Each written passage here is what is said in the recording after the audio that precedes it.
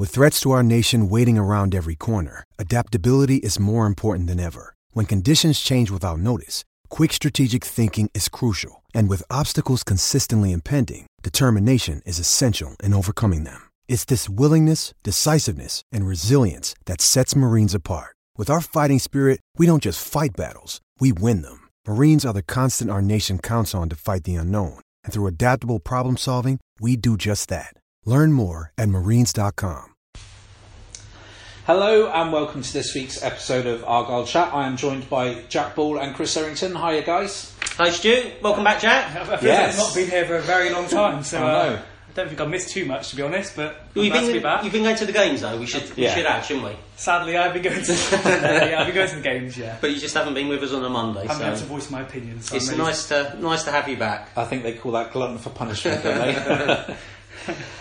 Okay then guys, you were both up at Charlton on Saturday. Another defeat for Argyle, and a painful one at that, with the winning goal for Charlton coming so late in the game. Jack, what was your, turn to you as we haven't spoken to you for a while, what was your take of the game? Well, I don't think I'll be alone in saying that I was one of many people that probably went into that game fearing the worst, thinking it would be possible for another 3 or 4-0 defeat. Argyle haven't been scoring many goals. That being said, on a few occasions last season we weren't playing well. We went to some good big grounds and performed quite well. Blackburn and Wigan, even though we lost against Wigan, but we put in a solid display still. And I said to Chris after the game, there was quite a lot of negativity on Twitter, which there can be at times, we all know that. But I felt I left the game feeling better than beforehand. Argyle put in quite a good display. Derek Adams tweaked a bit of his starting formation, some because of injuries, and he had no choice. And then there were obviously injuries throughout the game, which I'm sure Chris will talk about in a little bit. But I think the formation worked. They had more balance about them. Going forward and attacking, they looked quite good. I think Graham Carey and Joel Grant in particular worked very well together. Sadly, Freddie Ladapo, who I think has been quite good this season, wasn't really in the game. I run the live blogs for the game. I don't really remember writing his name more than once, possibly. They were a bit jittery defensively at times, but Charlton have some very good players. And I made a tweet, or I posted a tweet on my personal Twitter after the game saying, if you take that game in isolation, and if Argyle hadn't been on such a bad run, actually you'd be quite happy with that, because a lot of teams will probably go to Charlton and lose. Lee Bowyer's done a great job since he's been there. Understandably, I got some abuse for feeling like that, but that is the way I feel. I think Argyle did better, but of course, like we said after the Bristol Rovers game, they need to now try and win on Saturday, and otherwise it's sort of in vain. But the performance, even though the result didn't go Argyle's way, was better. Yeah, and as Jack touched on there, Chris, so many injuries right now. Yes, they've really piled up in the last 2 weeks. It's amazing, and to have 3 players injured in one game, all before the 53rd minute, I think it was. In fact, I think it was basically within about 20 minutes of each other. Scott Wooten went off first with a thigh injury, and Gary Sawyer didn't reappear for the start of the second half with a foot injury, and he left the ground on crutches. So we wait to hear more on his state of fitness. And then early in the second half, 1-1, and Argyle well in the game at the time. They lose Anthony Sarcevic to what Derek Adams called a stomach problem.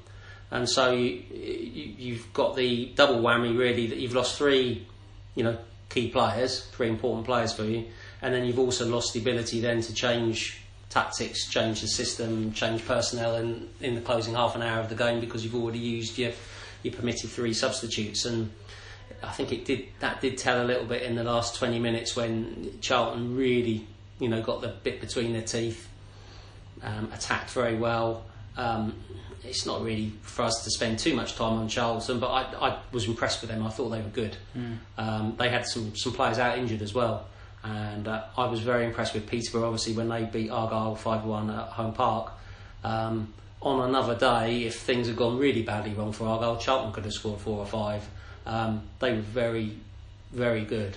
I was impressed with them. Now, we're here to talk about Argyle, so I just felt, if Derek Adams had been able to make another sub with 10-15 minutes to go to maybe, tighten things up a bit or whatever, and try and see if Argyle could just see out the game when they were coming under pressure. But he'd already had to use all of his substitutes, and it was painful. There was 85th minute, I think it was. Lewis Page had a shot which was deflected, hit the post, even though Matt Macy was rooted to the spot, wasn't it? And there was that split second where you're waiting to see if the ball was going to deflect into the net. it hit the post and you bounce away. And with 5 minutes to go, you're thinking that's just that little bit of luck that Argyle need at the moment, to get a point, which would have been a very good point in the circumstances. But in the end, 3 minutes later, unchallenged cross. Vetakele, I think you say, the Charlton substitute, made a complete hash of his header. Did you see the replay, Jack? Well, like made a complete hash of his header. Before. Could have gone anywhere, and in the end, it's gone straight to Carl Grant, and he's slotted it home from. But I couldn't believe how much space he had. Though. Completely unmarked, 10 yards from goal. Completely unmarked. But if Vetakele had done what he was intending to do, he was trying to head that ball towards goal, and chances are, if Sputs maybes or works and stuff, but chances are Matt Macy would have probably saved it and the chance wouldn't have come. Why was Carl Grant so unmarked? Yeah, that's a very fair point. But Vetakele wasn't trying to find Grant, he just made a mess of his header. So, swings and roundabouts, and when luck's not with you. But like I say, you felt after it hit the post, you thought this is going to be Argyle's day, and then 3 minutes later, no, it's not going to be Argyle's day. That's to be said that Argyle, attacking wise, I think it was one of their best games. I wasn't there for the Peterborough game. Obviously, Argyle lost quite heavily. But I'm led to believe that was a very attacking performance from Argyle. They had quite a lot of attempts at goal. I think Charlton was the most attacking I've seen them. David Fox came on and went close on 2 occasions. The second occasion in the stoppage time after Charlton had taken the lead, he whacked a shot forward. David Fox only scores world-class goal. He doesn't score tapping. And it went just past the post. And earlier on in the game, Joel Grant had hit the crossbar. So Argyle did have chances. Yeah. So there's a lot to be positive about, I would say. Just touching on the injuries, though, I mean, Jack, you did that piece about Robert Toloik last week and what he said about Argyle and being rushed back from injury. Do you think there's something in it in terms of the amount of training they're doing? Obviously, we know that Derek Adams does double training sessions. Do you think he's perhaps overworking the players a little bit too hard? Because, when you speak about the injuries there, apart from Gary Sawyer, they're all sort of muscular and stomach. They're not impact injuries, are they? Like broken legs, broken ankles, that type of thing. It's an interesting one. It's hard to say. I mean, we don't see what they do in training. Derek Adams clearly does work them hard. We all know that. But I think when we spoke to the likes of Graham Carey, in particular, sticks out in my mind last season, he said that all that hard work they did earlier in the season was helping them during their good form. Yeah. Also, the counter argument to is it Derek Adams working them too hard is a lot of these players are signed because they've had an injury past. They're injury prone, some of them. Jamie Ness has had a lot of injuries. Ryan Taylor, before he came to Argyle, had a lot of injuries.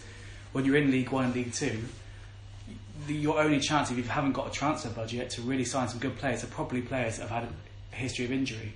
So there's so many different factors. I'll be interested to hear what Derek Adams had to say about it, because they are piling up, and under Derek Adams, Argyle have had a lot of injuries. Some have been unfortunate, but there's so many different factors in it, and it would be interesting to see his take. But like I said, a lot of the players we've spoken to. Ryan Taylor's a good example. He's a good player, but he has, unfortunately, even back from his younger days, hasn't he? He's always had issues with injuries. He's been unfortunate with that, and I think Jack makes a valid point that Jamie Ness and Anthony Sarcevic have had injury problems as well. Noel Canavan was out. Noel Canavan was out, and now he's out injured. It's in football. It's very rarely as simple as one factor, isn't it? There's normally combinations of things.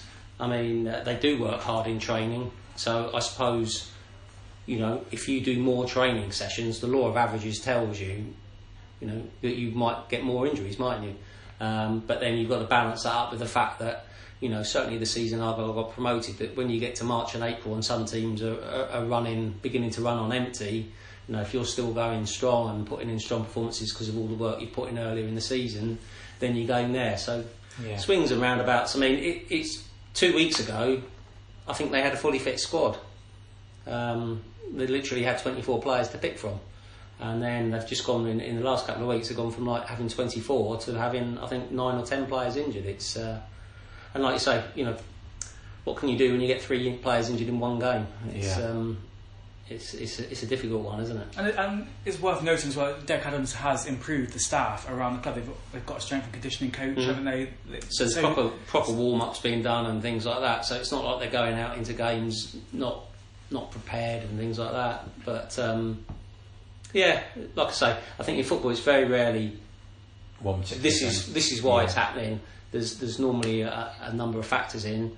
But they could certainly do with when you're on a run that they're on at the moment, you could certainly do without the amount of injuries they've got. The fact that you had Greg Wald at left back, you know, and you had Ashley Smith-Brown at right back when he's a natural left back, and then you had who came in at centre back, Peter Grant maybe his debut. Yeah. It wasn't ideal. Let's say that. No. Going back to the game itself, then a couple of key talking points was Matt Macey even.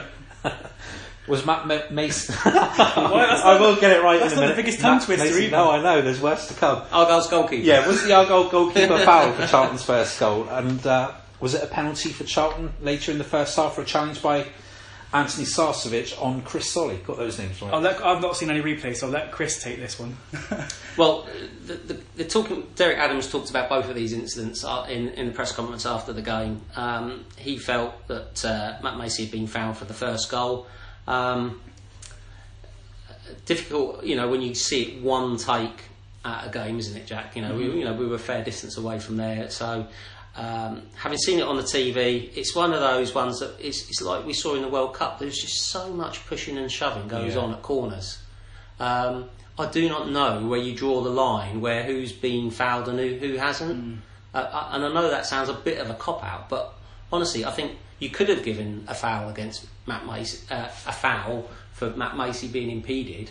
But then again, that seems to happen all the time. Where do you draw the line? Where's the consistency in this? I thought as well, having seen the goal, it's difficult for a goalkeeper to sort of come through that pile of bodies and get to the ball. He's 6'6", and he still couldn't get to the ball. What Charlton did, obviously they did a lot, and they had 16 corners, so it wasn't difficult to miss it. But they made sure they had a lot of bodies around Matt Macey at every corner they had. They had good delivery from their corners, both sides of the pitch, swinging them in both sides. And I don't know if it was just because Matt Macey was in goal and he's a tall keeper and they didn't want him just coming and just taking them easily, or if they do it every game. But they had a lot of people around Matt Macey. It was very difficult all game for him to get anywhere near corners. The young goalkeeper as well, put him under pressure. So they were really putting him under a lot of pressure. Now, you could argue that he was fouled on more than one occasion, but for the goal that Charlton got, you could argue he was fouled. But then again, you'll see a lot of goals like that one allowed where the keeper seems to be blocked off, seems to be impeded. But it seems to me, and I do think it's a wider problem in football at the moment, we've got to get to grips with all this pushing and shoving going on in the penalty area at set pieces, because it's got crazy. I think it will only really be clamped down, as we saw in the World Cup, when we get video replays. But then, is that ever going to happen in League One? League One? Is it ever going to happen in the lower leagues? But other than that, it was just an almighty pushing and shoving match. The penalty, obviously, it was 1-1. Anthony Sarcevic.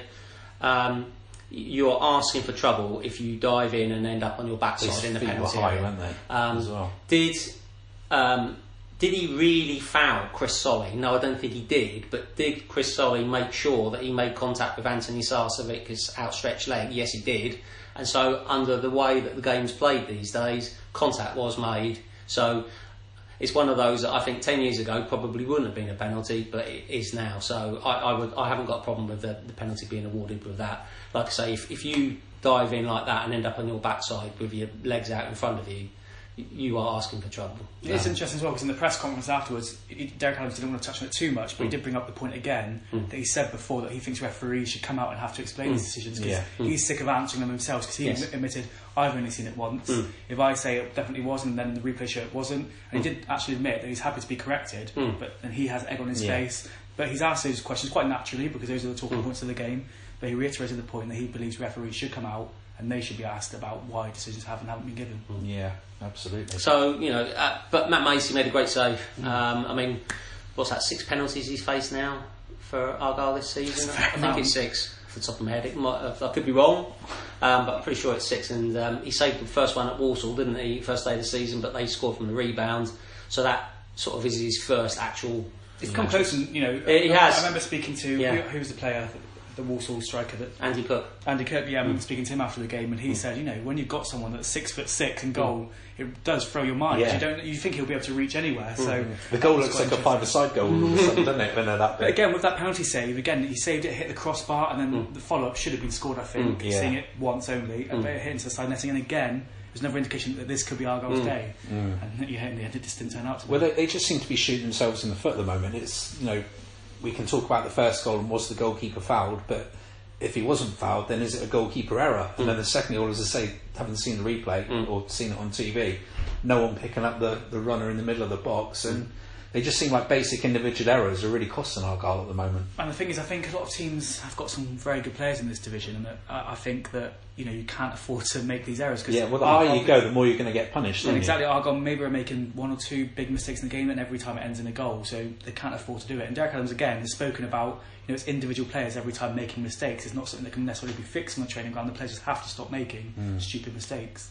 So in terms of these injuries then, I'm looking here, Chris, you've got makeshift defence in the second half with Smith Brown at right back, Edwards and Grant at centre back and Greg Wild at left back. That's not a defence that we'd have been predicting a week or two ago. But is this a concern? I mean, how long are the injured players going to be out for? And is this potentially what Argyle's defence is going to be going forward for the next week or two? Well, yeah, we don't know how long the players are going to be out for. Obviously, you see the manager immediately after the game. He tells you what he knows or what he's prepared to tell you. So we don't know exact timescales on players and bits and pieces. But defensively, if you look at it, centre back is an issue, isn't it? Because Canavan had the groin injury. If you've got a groin injury and he missed the game on Saturday, you've got to imagine he's going to be out for 2 or 3 weeks. You would think with a groin injury, you would think. Yeah. So he's going to be out for a while. Scott Wooten came up with a thigh problem now. Was that a dead leg? Was it worse than that? Has he pulled something? Was it just a whack or is it a pull? We're not sure on that. So centre back is clearly going to be an issue. I thought Peter Grant did fine really, considering he hadn't been on the bench at all season. Then he's on the bench for the first time and 38 minutes in against a good team like Charlton with Lyle Taylor and Carl Grant up front. You get thrown in. Good luck with making your debut in this game, sort of thing. And I thought he did fine. And I did speak to Greg Wild afterwards, and I've never seen Greg Wild at left back before. I was quite surprised to see him lining up there at the start of the second half. But he said when he was at Rangers, he played a lot of games at left back as a youngster, really? And it was only later on in his career he moved forward. I won't say too much about that, Stu, because I'm going to write a piece about that later today, so I don't want to give the game away too much. But he has got experience at left back. Would you want that to be your starting defence against Doncaster Rovers? No, of course you wouldn't.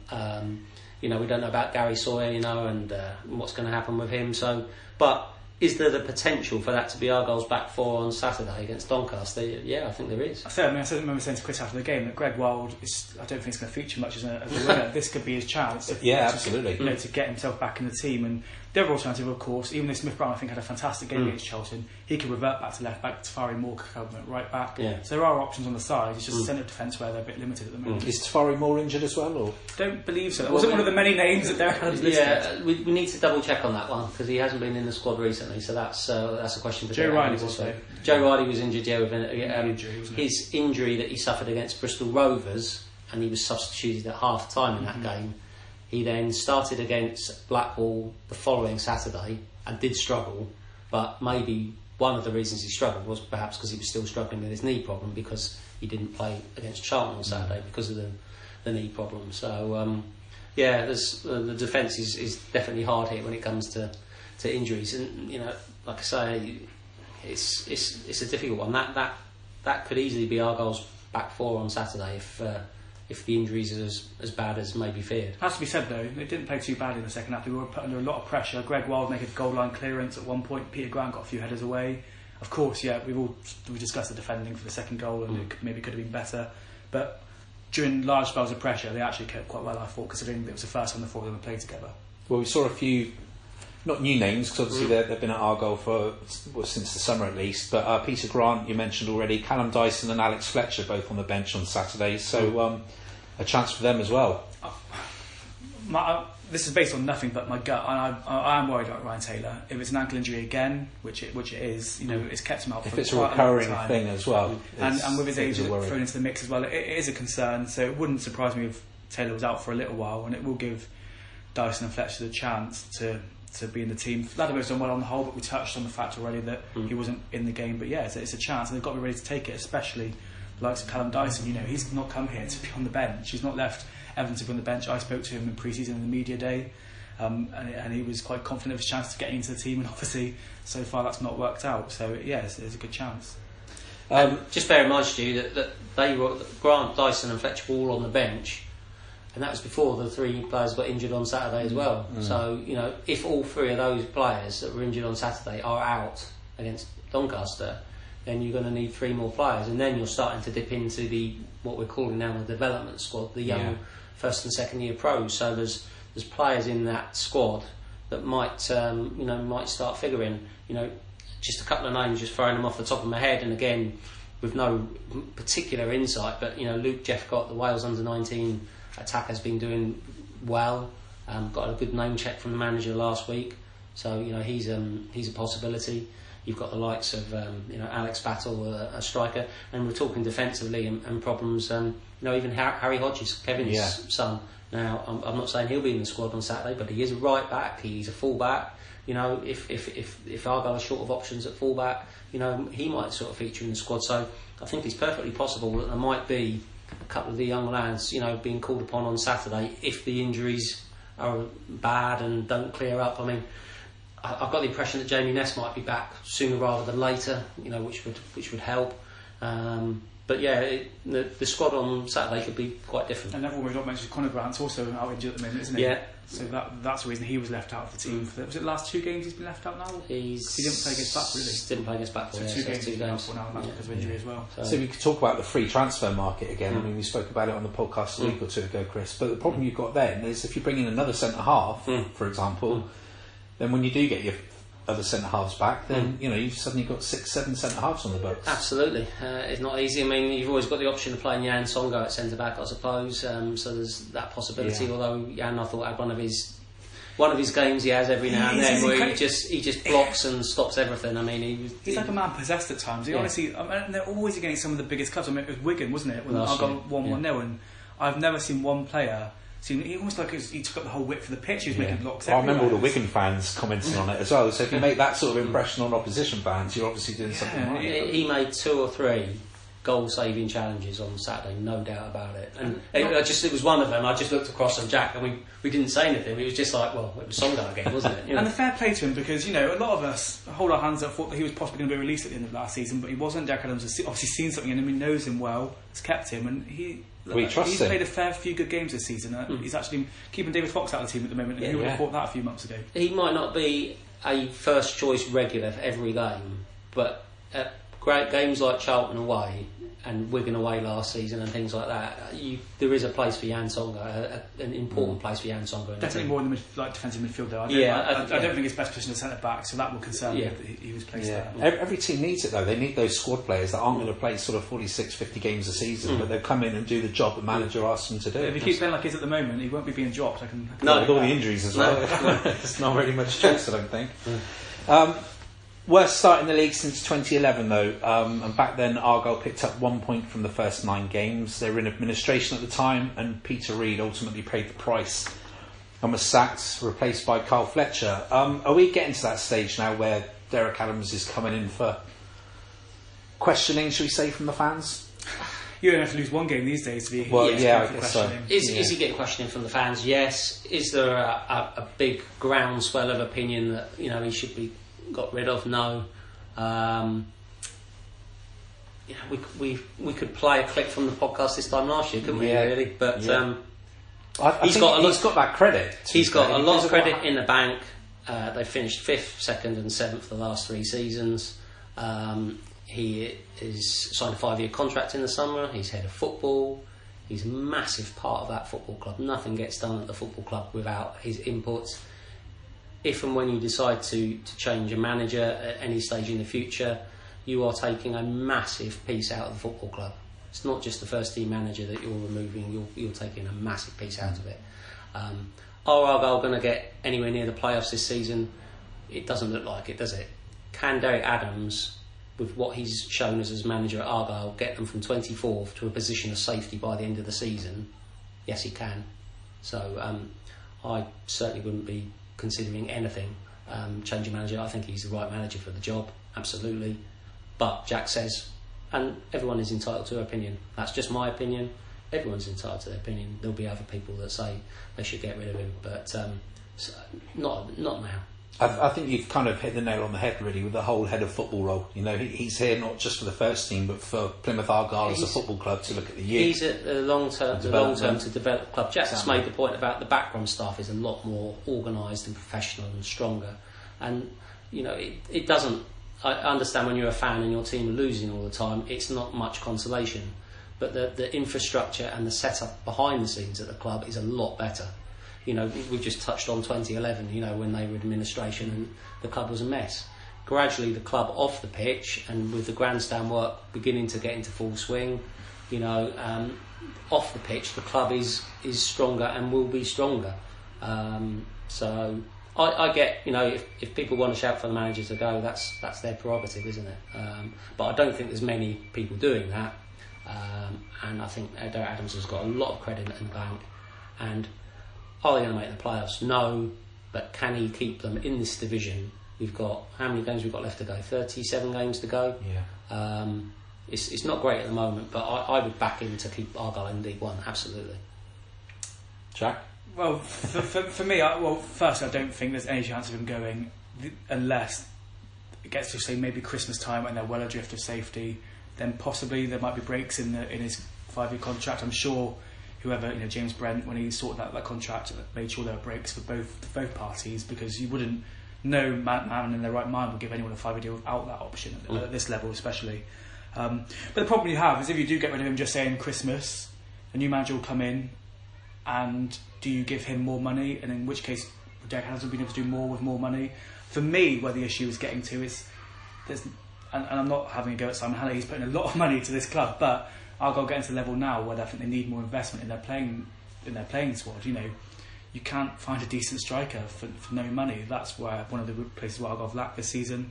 They're coming up against a lot of teams that spent quite a lot of money in League One. You know, there's quite a competitive financial league, and I think any manager with the budget they've got at this level would struggle to get them to sort of recreate what Derek Adams did last year.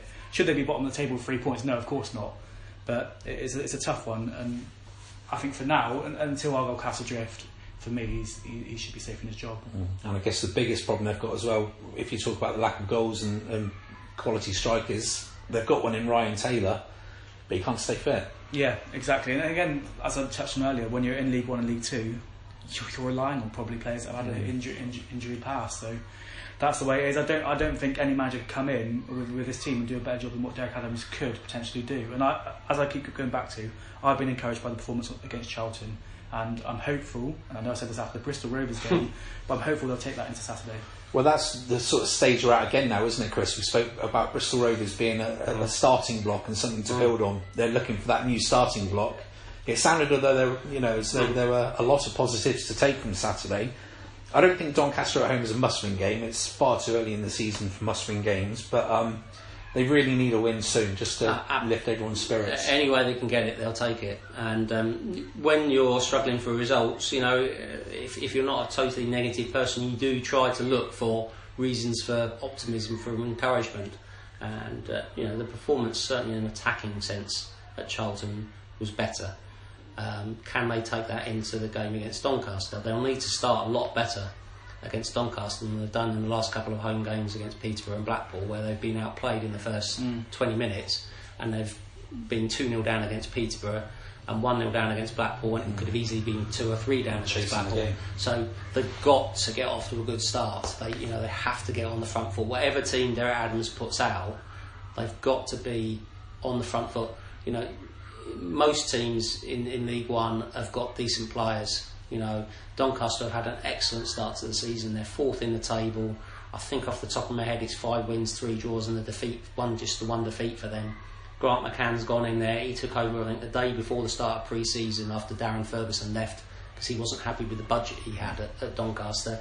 Grant McCann's gone in there, inherited a squad from Derek Ferguson, made a couple of changes but not a lot, and he's got them really firing on all cylinders. And you know, this is one of the things when you're down at the bottom, it feels like every team you play are good.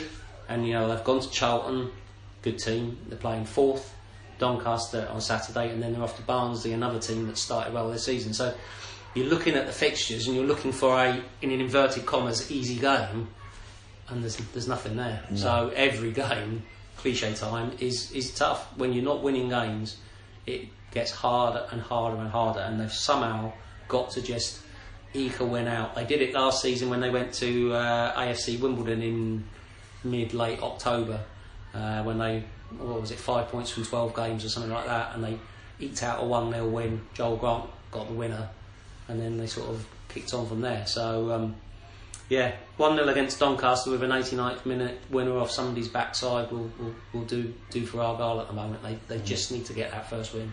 Well, I was looking at the league table this time last year. After 9 games, they had 5 points and only 3 this time. So and they beat Charlton in the second game last season. That's right. Yeah.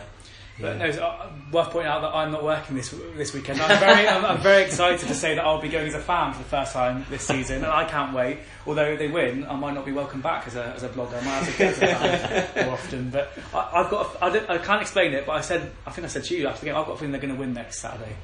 This Saturday. Keep this clip. Stu, yeah, right? we'll do. Yeah, we'll play it next week. Just bookmark this clip, all right? Yeah. You heard it here first. I've just got a feeling there's something about Mystic Jack in his crystal ball. I should go back to the zoo and get all the animals to predict. Yeah, absolutely. Right, well, that's all we've got time for this week. Chris, you just wanted to give a brief mention to Michael Dunford. He's going to be on the show next week, is that right? Yes, yeah.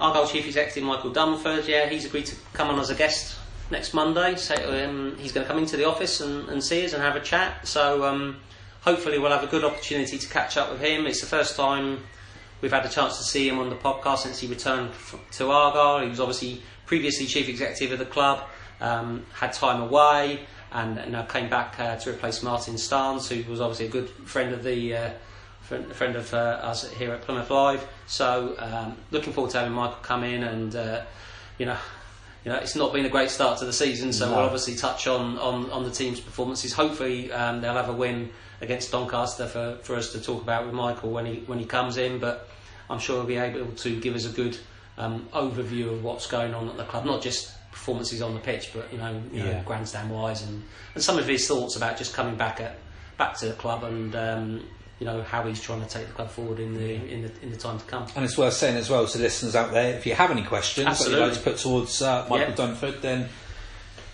get in touch, either email or Twitter. I'm trying to think what the Twitter handle is. Herald PAFC. Or you can tweet Chris or me. We can all pass them on. So whoever you follow. At Chris Errington 1 or at Chris. No, mine's not at Chris. That's yours. Mine's at Jack First.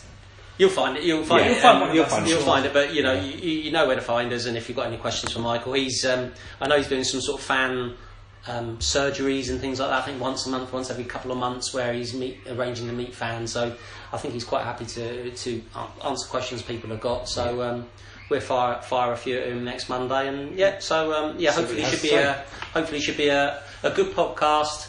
Sadly, Jack won't be with us. We definitely didn't have a podcast last time he was our movie, so it'll be a first for him. Absolutely. Right, guys, that's all we've got time for. Jack, enjoy your holiday. Thank you very much. See you in a couple of weeks. Chris, let's get back to work. Thanks for listening. Bye-bye.